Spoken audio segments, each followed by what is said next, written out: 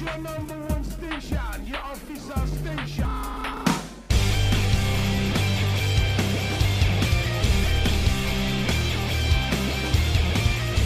You're listening to the Itch Podcast. My name is Casey. My name is Dan. And I'm Aaron.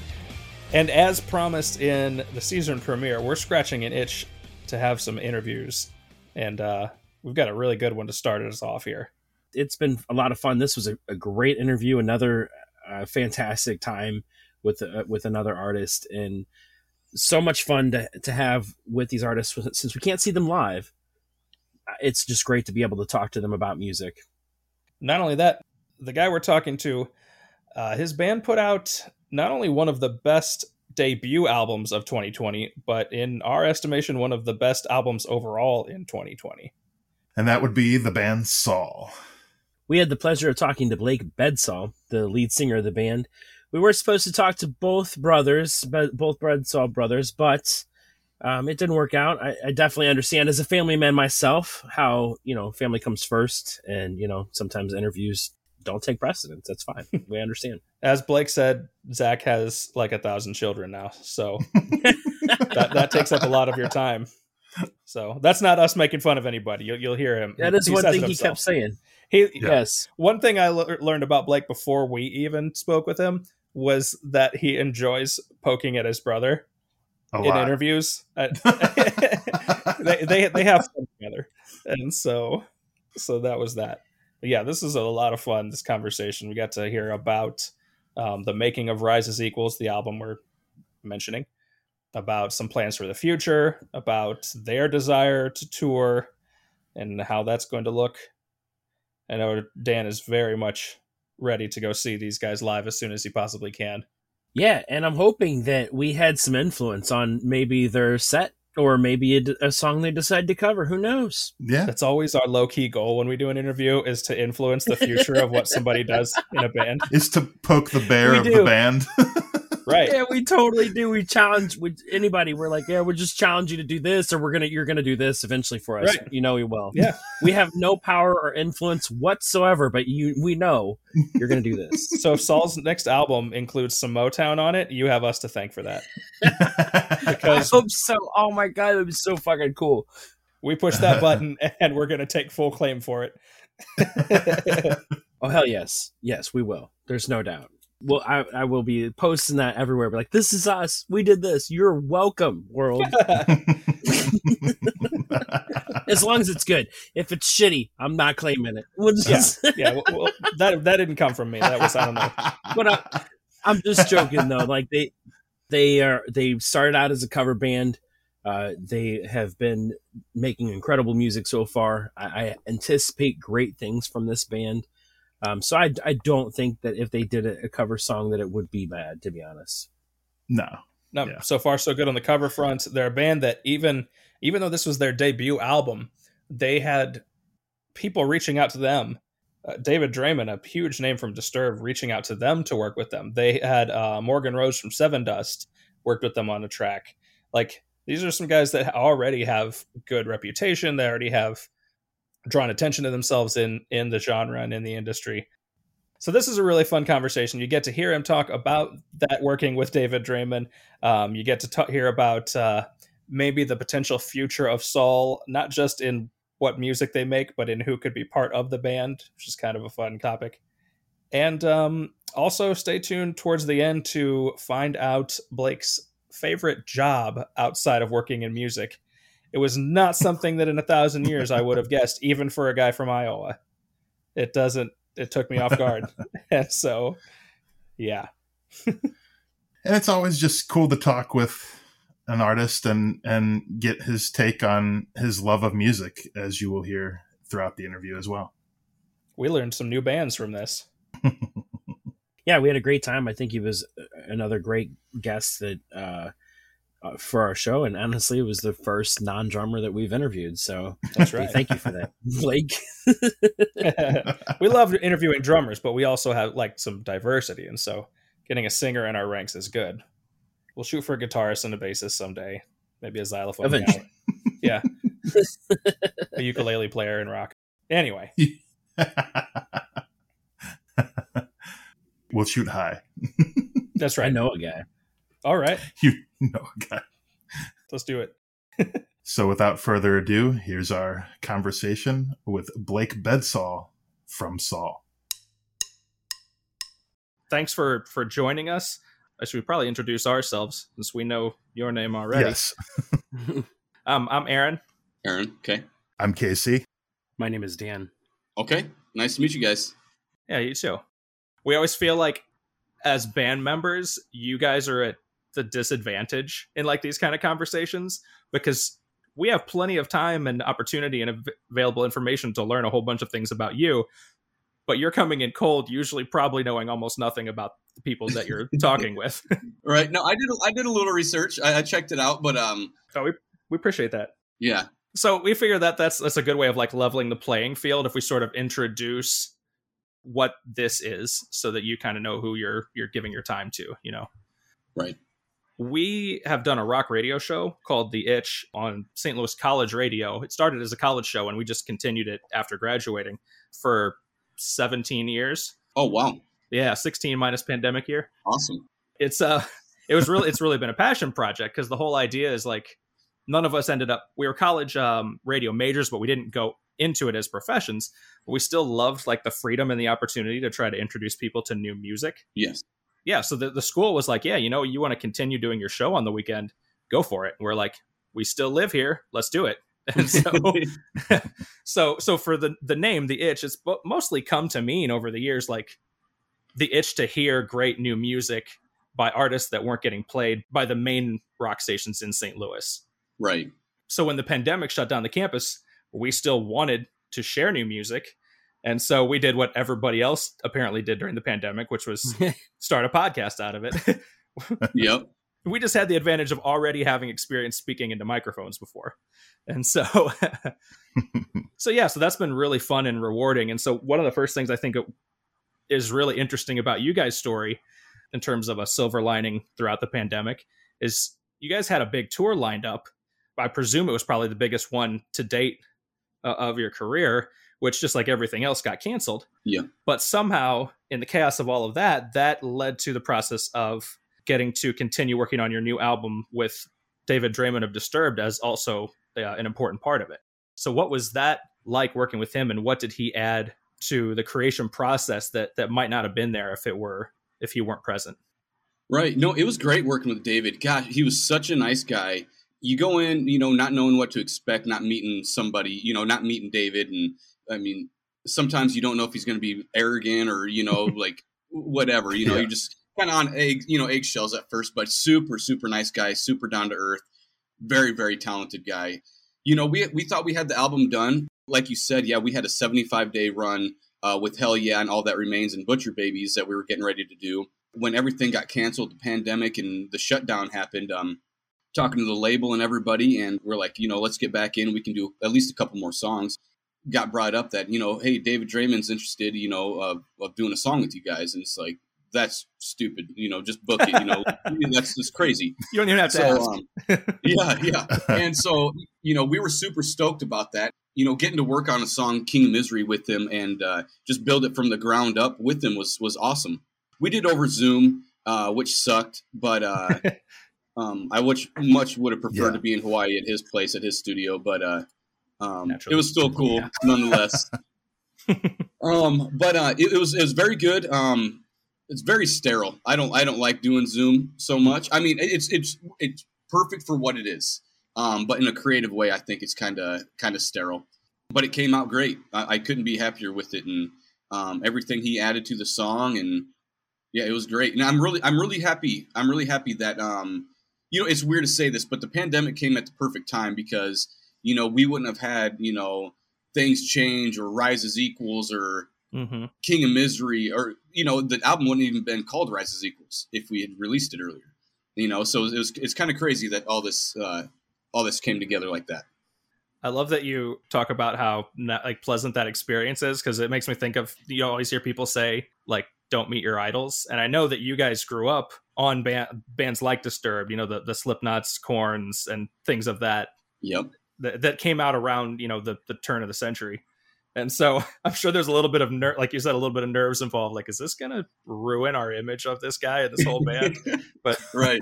You're not even the first person that we've talked to that had great things to say about Disturbed. Like, so that's true.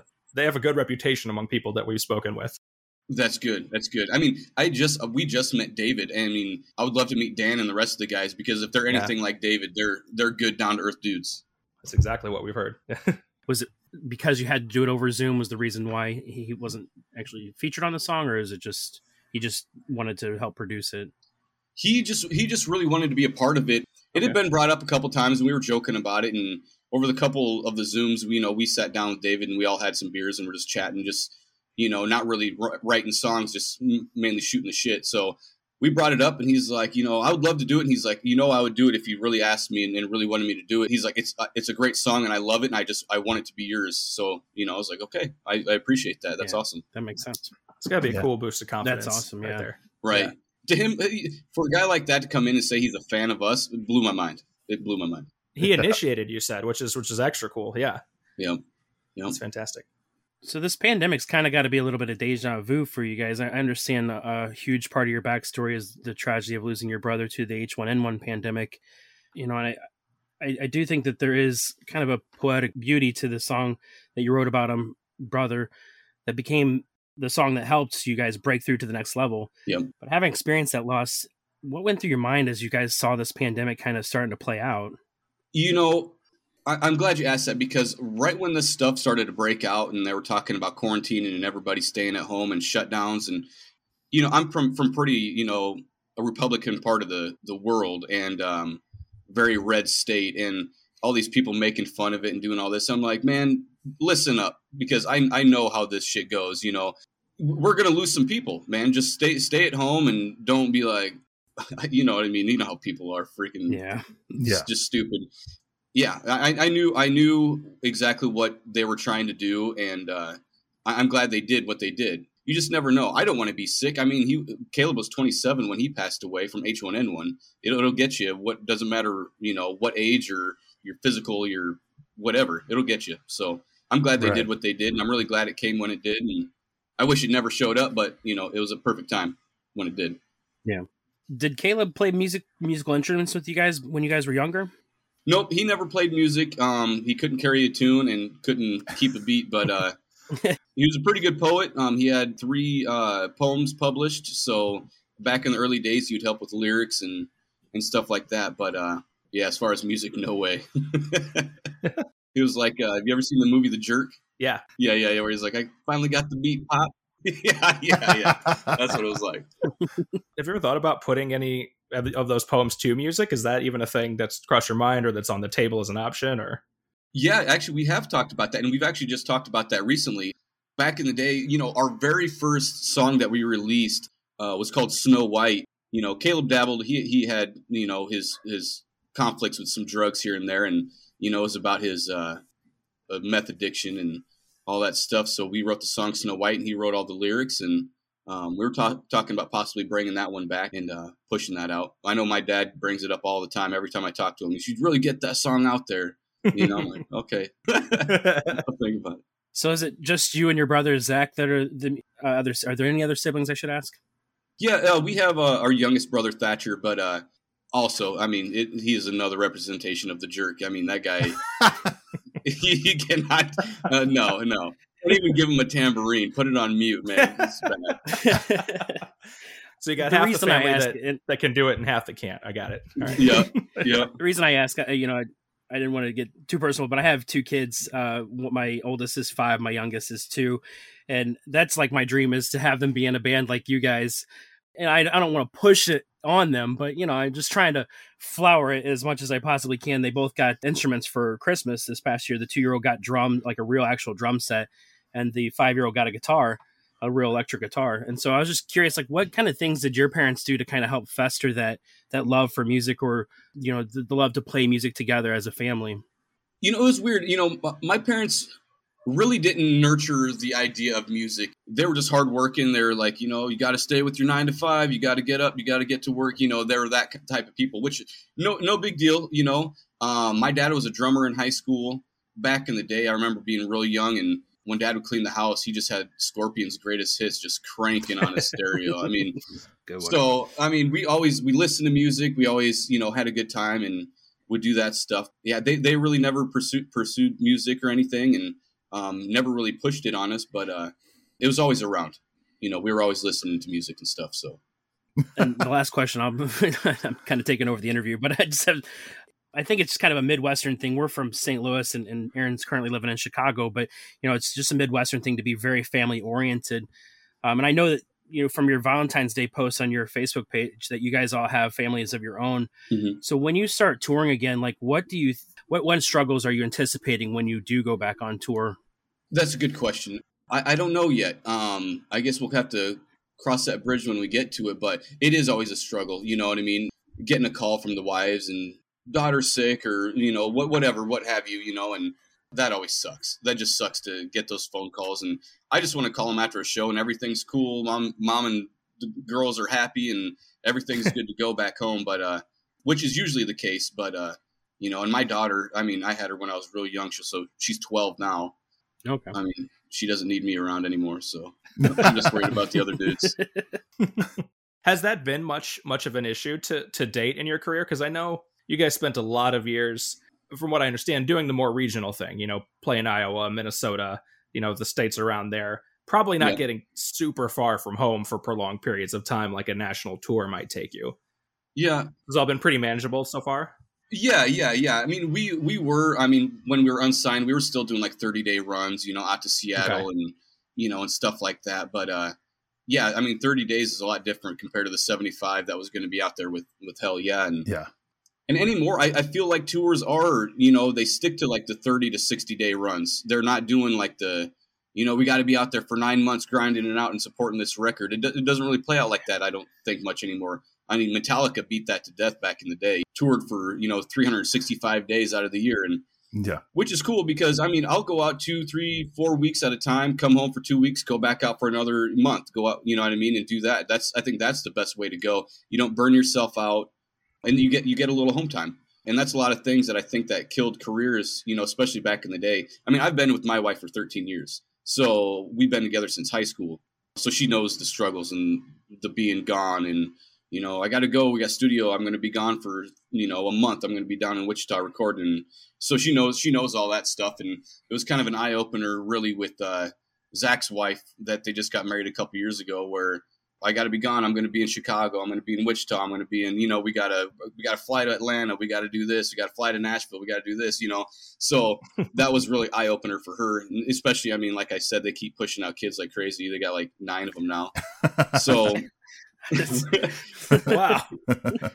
They have 4 kids, but they're great kids. Little Ashy, his youngest son. My God, that kid's got a majestic mullet. It's amazing.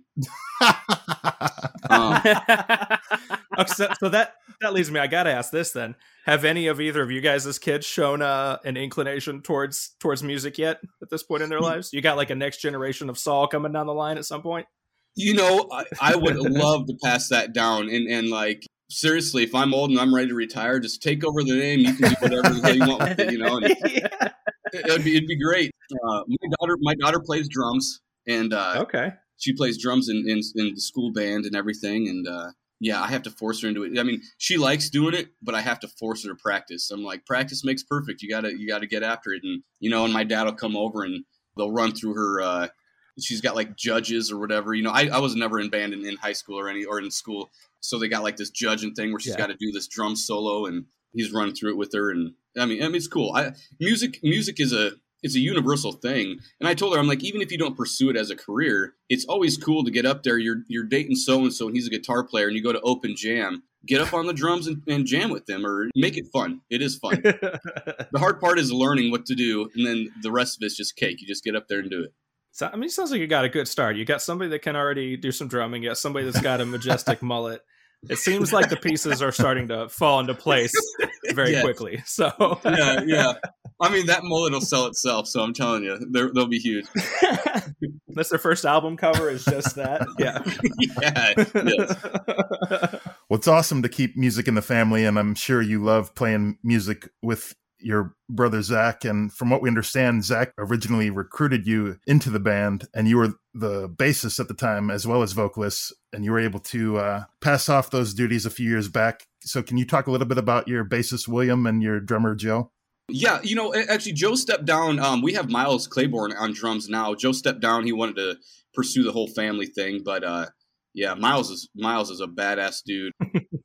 Great guy. I mean, he's not only great at drums, but he's great at, like backing track programming with piano and synth. And he's really good for like when we do real quick studio sessions, like, somebody calls Octane or whatever, they need this and that. It's really cool that Miles is really good at it. Zach's really good at it. So we got that extra team together. So it's really cool that he came in and was knowledgeable on this stuff, because I am a box of rocks when it comes to stuff, man. I have no freaking clue. Is this the power button? That's me. Yeah. Yeah. So it's good to have that. And then Will's nuttier than squirrel shit, man. I mean, that guy, he's one of my best friends. He is, I mean, you'll wake up some days on tour and the guy's just wearing a kilt or a freaking, what are you doing, man? Like, but he rocks it. He's fun to be around, and it's really cool. I'm glad we got Will, because we were a 3-piece for a long time, and bass vocals, and then Zach on guitar vocals, and then our drummer at the time, and we just felt stale. 3-pieces are cool. I love them. I wanted to be a 3-piece. Once you get a couple more guys in there, I think it feels a little bit better, and you're not just, you feel like you have to run everything. You're like, oh, Will's got it, or Miles has got it. He can handle it, or whatever. You know what I mean? Rather than just Zach and I just running everything constantly. So it's nice to have that extra team. That's awesome. I heard you mention elsewhere somewhere that one of those guys, I think it was Will, is also sort of your official band TikTok representative. Yeah. Like handling the wacky antics for social media for you. Yeah. Have you seen his shot challenges that he's doing? No, but now I'm very intrigued by it. See, I haven't used TikTok, to be honest. I tried. It's not really something that appeals to me, except for when my sister sends me links to stuff. She's like, you got to see this. I'm like, I guess I do then. Yep. But I might have to look that up. Yep. I'm the same way. So he's talking to me. I told him he's, because he does shots like this guy challenge, wanted him to put flaming hot Cheetos in tequila and then shoot it. And so he did.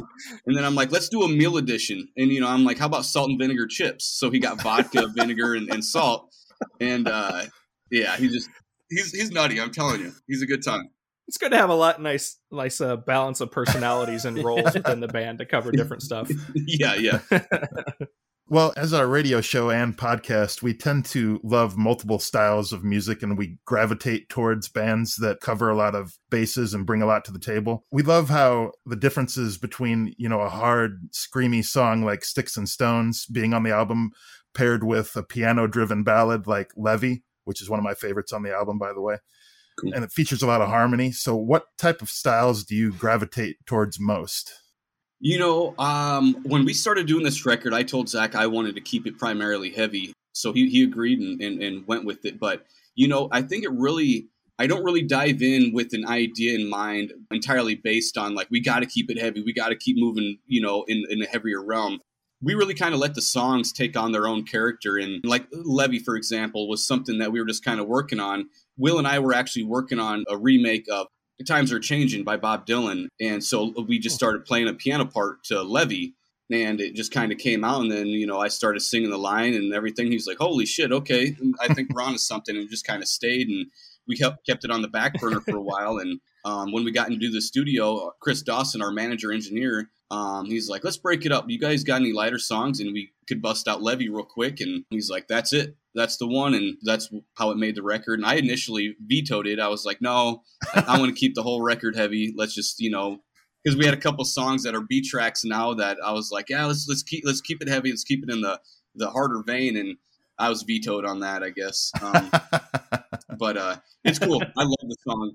It's one of those songs you can sit back in your recliner or a chair, just put the headphones in, lean your head back, and it's just like, man, it's pretty rad. I do like that song. I'm glad they persuaded me on that. Yeah, letting the songs take on a life of their own. And like we're heading out, we're doing an Insta mix with Morgan Rose, Barry Stock from 3 Days Grace, Sean Foist of Breaking Benjamin, and we're just all collabing and writing a song together. When we all talked about doing it, we said we're going to go out there, no ideas in mind, and then we'll just start riffing it out and throwing vocal lines and stuff down. So I'm like, that's cool because that's actually how I work. You know what I mean? Yeah, perfect. You know, every once in a while, you know, probably a couple times a month, Zach will send me a riff that he's working on or that he got done. And we'll, you know, we always have our lyric thread chat that we're doing. But primarily it's just go in there with a blank canvas and see what happens. Just make some magic. Is that your favorite way to write songs? Is just kind of go in there and just jamming around? Yep. Yeah, I'd say so. You know, unless somebody's got an idea where, you know, Zach's like, hey, man, I think this should be the main riff. And then we'll just go with it off that and just use the, you know, base the chord progressions around what he's doing. Or, you know, I'll come in with kind of a humming melody where like, you know, I like this and this is the lyrics I got for it. And then we'll just start basing around that quick and, you know, and then just start forming the song. And it's always nice to work on it. How we do it is like you work on it for, you know, 4 or 5 hours or something like that. And then you just stop and come back to it after a couple hours or the next day. And all the ideas kind of morph and you just kind of get it. It clicks. That's kind of how we work. Yeah. We heard you're a big Motown guy. Any chance some of that influence get some metal Motown songs going? Maybe. I do love me some Motown, man. I mean, that'd be so awesome. You know, I don't know. I really don't know yet. See what happens. If we work with Eric Ron again on the next track, I mean, he's pretty hip hop R&B kind of influence. He might bring some of that Motown out in me. So I don't know. That would be. I've just decided that that's the future of the band Saul. Is that? Yeah. I'm like, this has got to happen at some point. That would be so cool. Well, shoot. I mean, Ice Nine just redid, you know, an Elvis song. Might as well do a Temptation song. You know, screw it. There you go. There you go. That's awesome. That's actually a good lead to a question. You're talking about doing a Temptation song. You mentioned you were messing around with Bob Dylan earlier, because you guys started out as a cover band for quite some time. Yeah. Yep. In the early days. Yep. Yeah. And then, well, you know what, Casey, you take this one because I know you got kind of a relationship to that track. Yeah. When I first started listening to your guys' album, I was scrolling through the track listings and I came across Welcome to the Machine. I'm like, wait a minute. Okay. I have to listen to this right away to make sure that it's a cover song of Pink Floyd. And whenever you cover an artist like Pink Floyd, it could go either way. So I was very intrigued by it right off the bat. And as I was listening to it, I was like, man, this is freaking fantastic. And I listened to it like 3 times in a row. So you guys knocked that one out of the park. Awesome. And then sent us a text about it as well. Awesome. He did send us a text about it. Yeah. Yeah, I am a huge Pink Floyd fan. We actually use David Gilmour as a reference for any type of lead. Zach's lead on Trial by Fire. We're not a big shreddy band. We don't really shred guitar, but we just like, man, hit that one Gilmour note, dude. Just hit that down. Just make me fucking feel it, you know, with just the one note like he does. And so, yeah, that's the way we try to approach it. And yeah, we're huge Pink Floyd fans. My favorite album by them is actually Division Bell. That was all David Gilmour. So yeah. Awesome. Yeah. Big fans. And I'm glad you like Welcome to the Machine. Yeah. It was incredible. We've said in the past that there's only a couple like Pink Floyd covers that we truly like. I thought that Run Like Hell by Kitty was a great one. There's like one by Foo Fighters that they did with Brian May that was also really great. But yeah, I would put your guys' cover up there right along with those other covers. It was incredible. And awesome. It's very hard to say that about Pink Floyd covers because, like Casey said, it's either they're love or hate. Like you either love them or you just hate them because it's not Pink Floyd or doesn't do justice to the song. Right. Do you guys anticipate more cover songs, or like do you have any like songs that you're holding over from your cover band days that you're just sitting on? You know, yeah, we're talking about it. We're definitely going to put another one on the next record. As far as what we're going to do, I don't know. I mean, I really like the idea of Bob Dylan's Times Are Changing. The lyrics are perfect for the time, I feel. Yeah. It really just carried through, you know, the years. Yeah. Yeah, because when Will and I were just kind of jamming around on that, him on the piano and me on the vocals and the bass, and it almost took on this like Imagine that A Perfect Circle did. Mm-hmm. So it had this really cool vibe to it, and yeah, I don't know. We were talking about maybe doing a Prince song because he's from 4 hours north of us. You know, he's I mean, he's a legend. Yeah. Who knows what might happen? Shit, it might be a Temptation song, might be a freaking, you know, who knows? That's awesome. We look forward to that. And I appreciate that you guys are bold about it. You know, after a while, you could just put out a cover album. You're right. After so many albums, I think you earned that right. Right. We were talking about, we actually had a whole episode we did that, well, the whole episode wasn't about it, but the conversation came up for a while about how covers can make or break a band in terms of if you destroy a track by a legendary artist, like as far as we're concerned, it's hard to recover from that. Right. Whereas on the flip side, if you do justice to somebody, especially an artist like a Pink Floyd, who is like borderline untouchable, Yeah. like for one, it's just brave to attempt that because many have tried and failed. And then for two, if you pull that off, that just goes such a long way, I feel like, for an artist. Yeah, it's a scary thing. I mean, we were really afraid about, the Pink Floyd, and we didn't even know if we were going to put it on the record, but we actually got the approval from Roger Waters himself. So, I mean, I felt really good about it that That's he gave it the thumbs up. So I was like, damn, must have done it right. That was really good. Yeah, that blessing is, yeah. Well, obviously, you're a huge fan of Pink Floyd, and they seem to be a big influence on you guys. And I've also heard that you're influenced or a big fan by a band called Nothing More, which is actually one of our favorite bands as well. And you can tell that you guys put a lot of thought behind each and one of your songs, not only musically and lyrically, but also emotionally as well. And I know you said in the past that, if asked, you'll tell people what the meaning is behind a song, but you're good with people having their different interpretations to fit their own use. Yeah. So we just want to ask you specifically about the meaning behind Rise as Equals and how that factors as being the title track of the album.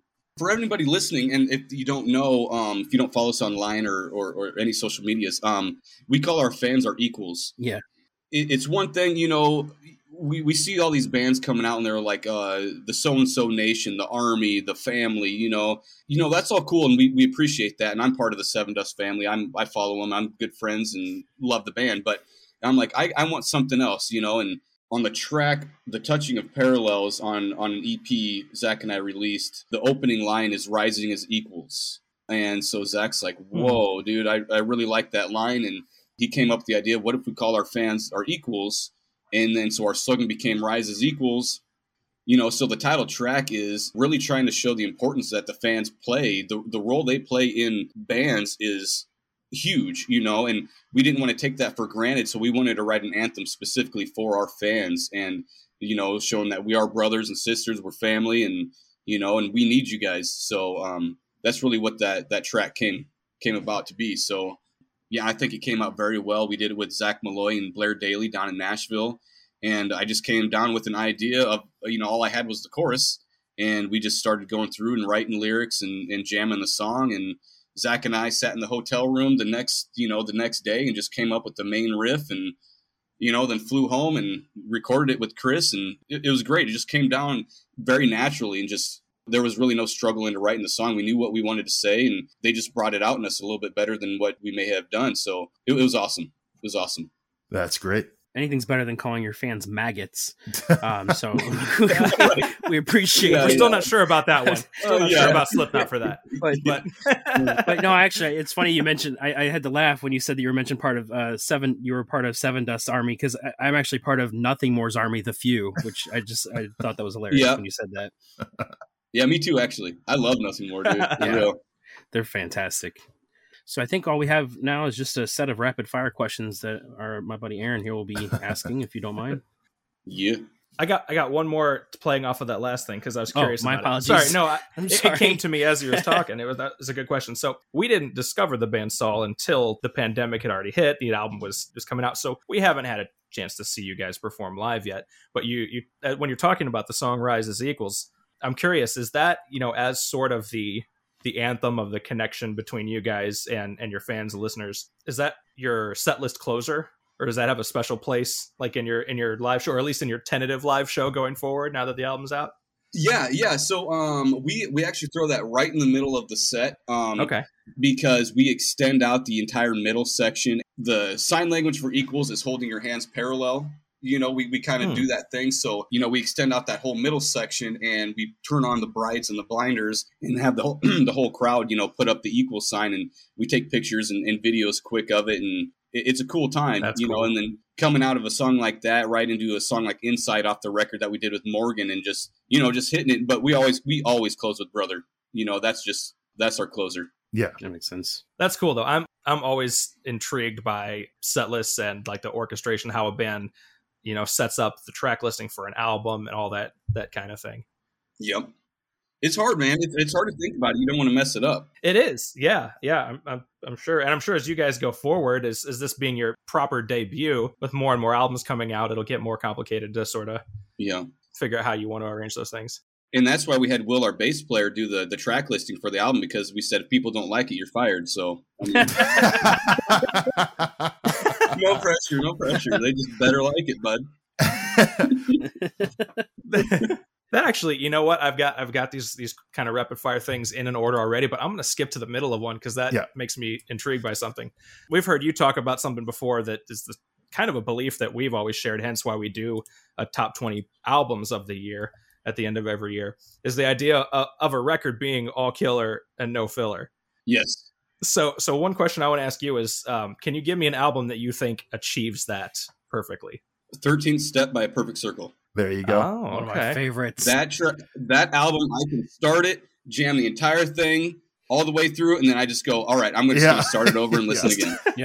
Yep. I think we would all agree with that, and I really appreciate how quickly that came to mind. Like no hesitation. That's seriously, that is one of my top 5 albums of all time. I got to say, it's so good. I have to agree with that. On that listing, can you name any of the other top 5 like off the top of your head, or is it kind of a fluctuating list a little? It always fluctuates, but there's a couple that will never leave. Like Division Bell is always right up there. 13th Step is always right up there. I don't know if I'm going to get flack for this, but I love the Black Album by Metallica. I think it's an amazing album. Okay. It's always right up there. We love that too. Yes. Yep. Okay. Cool. Yeah. There's a bunch. LD50 is always up in the tops. It's Good one. Oh, I was a big Mudvayne fan. Is that brings me to another question on here. One of the next questions I was going to ask was about your Dream collaboration, and I don't know if Dream is the right word or not, but have you had any conversations? You were going to tour with Hell Yeah. Has there been any conversations about Chad Gray and maybe some type of collaboration in the future? We haven't really brought it up, but I'm not going to turn it down. I wouldn't turn that down at all, man. Yeah, Chad's a beast. I was just really looking for the opportunity to meet him, really. So, if something like that ever played out, I'd be way down for it. That'd be super cool. Super, super cool. I feel like he would blend in really well with your sound as well. Like, there seems like there's a natural meshing there. But cool. That would be cool. Anyway, I'll go back into the questions proper here. So I'm curious about a song or an album that changed your life. You already mentioned Division Bell a couple times and Perfect Circle, so I might have already spoiled it, but I gotta say, okay, so I'm also a huge Tool fan. I'm pretty much a fan of anything Maynard does. I think he's a genius when he's behind the mic. Literally, I was a little late to the game, but when Lateralis came out, blew my freaking mind. I was a big fan of like Enema, but I really think they found themselves with Lateralis. So Parabole, Parabola, Lateralis, the song itself, the way they finished that thing with just a straightforward backbeat, down, down, down. It was huge, that song and that whole album. The Grudge, come on, man. Every freaking song on that album is just amazing, And that's when we looked into it, and Zach and I were, before we got signed, we were looking actually into producers, and we actually hit up David Petrill, the guy that produced the record, and he was definitely out of our budget at the time, but I definitely would have loved to work with him. You got to take a shot. Yeah. And it was just cool to talk with them, and he actually just sat down and chatted with us about the record and everything, so it was very cool. Very cool. That's cool. Maybe that opens up a door for the future. That would be, another nice, speaking of Dream collaborations, there you go. So, yep. How about a song you wish you had written? Ballast. Bastards. I wish that was my song. By nothing more. By Nothing More. Yep. It's such a good song, man. It's such a good song. But yes, seriously, anything by Nothing More is so good. They're one of the bands where I just hope they write it out, like the Stones. Yeah. Just stick around forever, man, because you write good tunes and you're awesome dudes, So, yeah, for sure. Amazing singer. Oh, yeah. How about a song you're particularly proud that you did write? Gosh. I'm super proud of the whole record, honestly. It's a good thing. That's certainly a good thing. Yeah. I find that a lot of times people have at least a couple that are like sentimental favorites or particular, like. Right. I feel a definite connection with brother. And, and when Yeah. Zach and I were writing that song, we didn't really know how it was going to interact. And, we met up with Chris, our manager, and he's like, I'm thinking I'm going to push this and take it to radio. And he wanted to push the song The Toll. And we were like, it's definitely got a little bit more radio vibe. But Zach put his foot down. He's like, no, if we're going to push anything, it's going to be Brother. And to write a song that's, deep like that, and then a little not radio norm, it is, but it isn't, you know what I mean? And to see it react like that's something I'm super proud of, you know what I mean? That it really came together, and it was the song that took us to the next level, like you said earlier. And yeah, on a song like that, it was really great to see. We didn't have to talk about strippers or drugs or anything. We talked about, real life stuff. So I just think that's such a beautiful part of you guys' story as a band, is that was the song that did that. And so, right. All right, got a couple more minutes, couple more questions. Best live band you've ever seen? Styx. Nice. Oh, okay. Nice. Amazing. They were so freaking good. Yeah. Is that with the keyboardist or without? It was with. Yep. Okay. Oh God, how many? It was a few years ago. It was actually the first concert I ever took my daughter to. It was Tesla, Styx, and Def Leppard, and We saw that tour. Yeah. Yep. did you? It was freaking amazing. Yeah. It was amazing. And I never saw Def Leppard before. I like them. My wife's a bigger fan. I was blown away. I actually became a fan of Def Leppard after seeing them that night. I'm like, okay, I get it. This is cool. Yeah, they were really good. All right, I got a couple more here. Is there an artist out there that you wish more people knew about? Your chance to kind of promote somebody else yourself. Let me think. Maybe another Iowa band that hasn't, had their chance to break out yet. I don't know. Right. There's a band out of Omaha that's pretty freaking sick. Devil in the Details. Oh, there's a band out of Minneapolis too. Holy shoot! Why is it? By the Thousands. They're freaking sick as hell, man. They are on like this Meshuggah, like Monuments, Tesseract sort of vibe. Okay. Excellent band though. Yeah, there's definitely some bands around that are really, really good. And it's always nice to play with them because when we book shows, they're the first ones to call. Cold Kingdom out of Minneapolis is really freaking good. The chick singer, she's got some pipes on her. So yeah, there's a lot of bands that are really good around. And it sucks to say, but sometimes they might not even just get discovered, on the level where you're hoping for, Talent and exposure aren't always equal. But No, Right. nope, Yeah. it's not. Yeah. Okay, I got what would you be doing if you weren't a musician? AKA, what day jobs did you or are you hoping to quit for SAUL? Okay. Luckily, I haven't had a day job in a couple of years. All right. Good. But last job I was doing, and I get made fun of for this, but you got to understand. I mean, you're from St. Louis. We're in the Midwest, right? That's I'm right. Northwest Iowa. My favorite day job I ever had was pumping cattle manure, and people feed me crap about it. But we had 2 busy times of the year where we'd work 100-hour plus weeks, and we would just bust butt just trying to get everything done, and it was great. I'd be on a side-by-side or a 4-wheeler out in the middle of nowhere, just by myself following a big hose that was pumping shit. You know what I mean? It was a great job. And free health care. They took care of us. They fed us every day and night, and it was awesome. I loved it. That's great. If music ever failed and I had to go back to working 9 to 5, that's what I would do. Awesome. Nice. That's such a unique, unexpected answer to that question. Right? I love it. Yeah. I know. All right. One final one. So for us, we kind of said before, our itch is that we want to discover and share new music. And almost certainly for you, the itch is to get out there and finally share the album with the world live. Yeah. So a little further self-promotion opportunity. Do you guys have any shows officially booked for this year yet? We only officially have a couple booked so far. Right now, all we have is Incarceration over in, Mansfield, Ohio? Columbus, Ohio. Okay. The Incarceration tour or festival, and then Rebel Rock down in Orlando. And as far as everything is right now, that is the only 2 things we have booked. Sturgis will come in. We will guaranteed be doing Sturgis again, but nothing locked in yet. That's good. But other than that, I mean, I wish I could say, I trust me, I'd spill the beans right now and say we had something booked and tours. Trust me, I want to say it, but nothing yet. Man, as concert goers and lovers ourselves, like as soon as I can, I'm pretty well willing to travel somewhere to see some stuff at this point, because Right. it's just, been so long. And even now, like you said, there's still few and far between opportunities, even as we ease back into all of it. So, Yep. And nothing even kicks off for us until July. So, I mean, we're still just sitting around, Right. yeah. It's more time to work on more tracks, We have a second album come out before this is all said and done. Right. Well, I mean, be ready for the next, have all the songs written. So we're just ready to track and go. Yeah. There you go. What we're doing right now. Awesome. Very productive time in the pandemic. Good job. Yep. Well, thank you very much, Blake, for your time. We really, really appreciate it. Thank you. Very, very enjoyable conversation here. Awesome. Thank you, guys. I do appreciate it. Yeah, for sure. Thank you very much. That was our conversation with Blake Bedsaul. Hope you enjoyed that as much as we did interviewing him. Yeah, another thank you to Blake for speaking with us.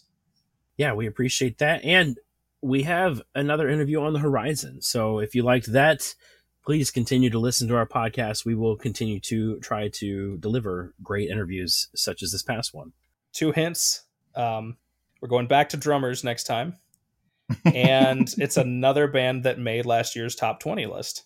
So we're very excited. And that one will be coming out very soon. We will not keep you waiting long.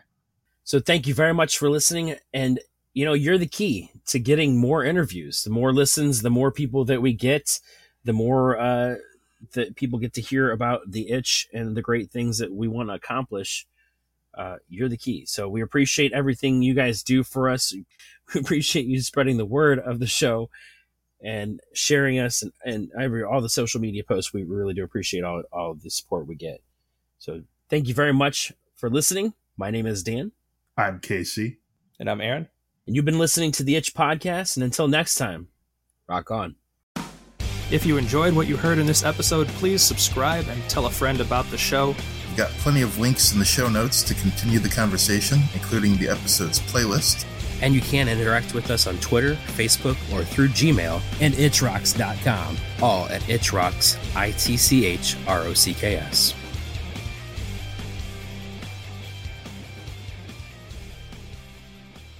Radio voice. Yeah. That's Yeah. right. I think is you have a pretty better good. radio voice than I do. So maybe that's why I've been, I got a face for radio, There we so. go. So do we.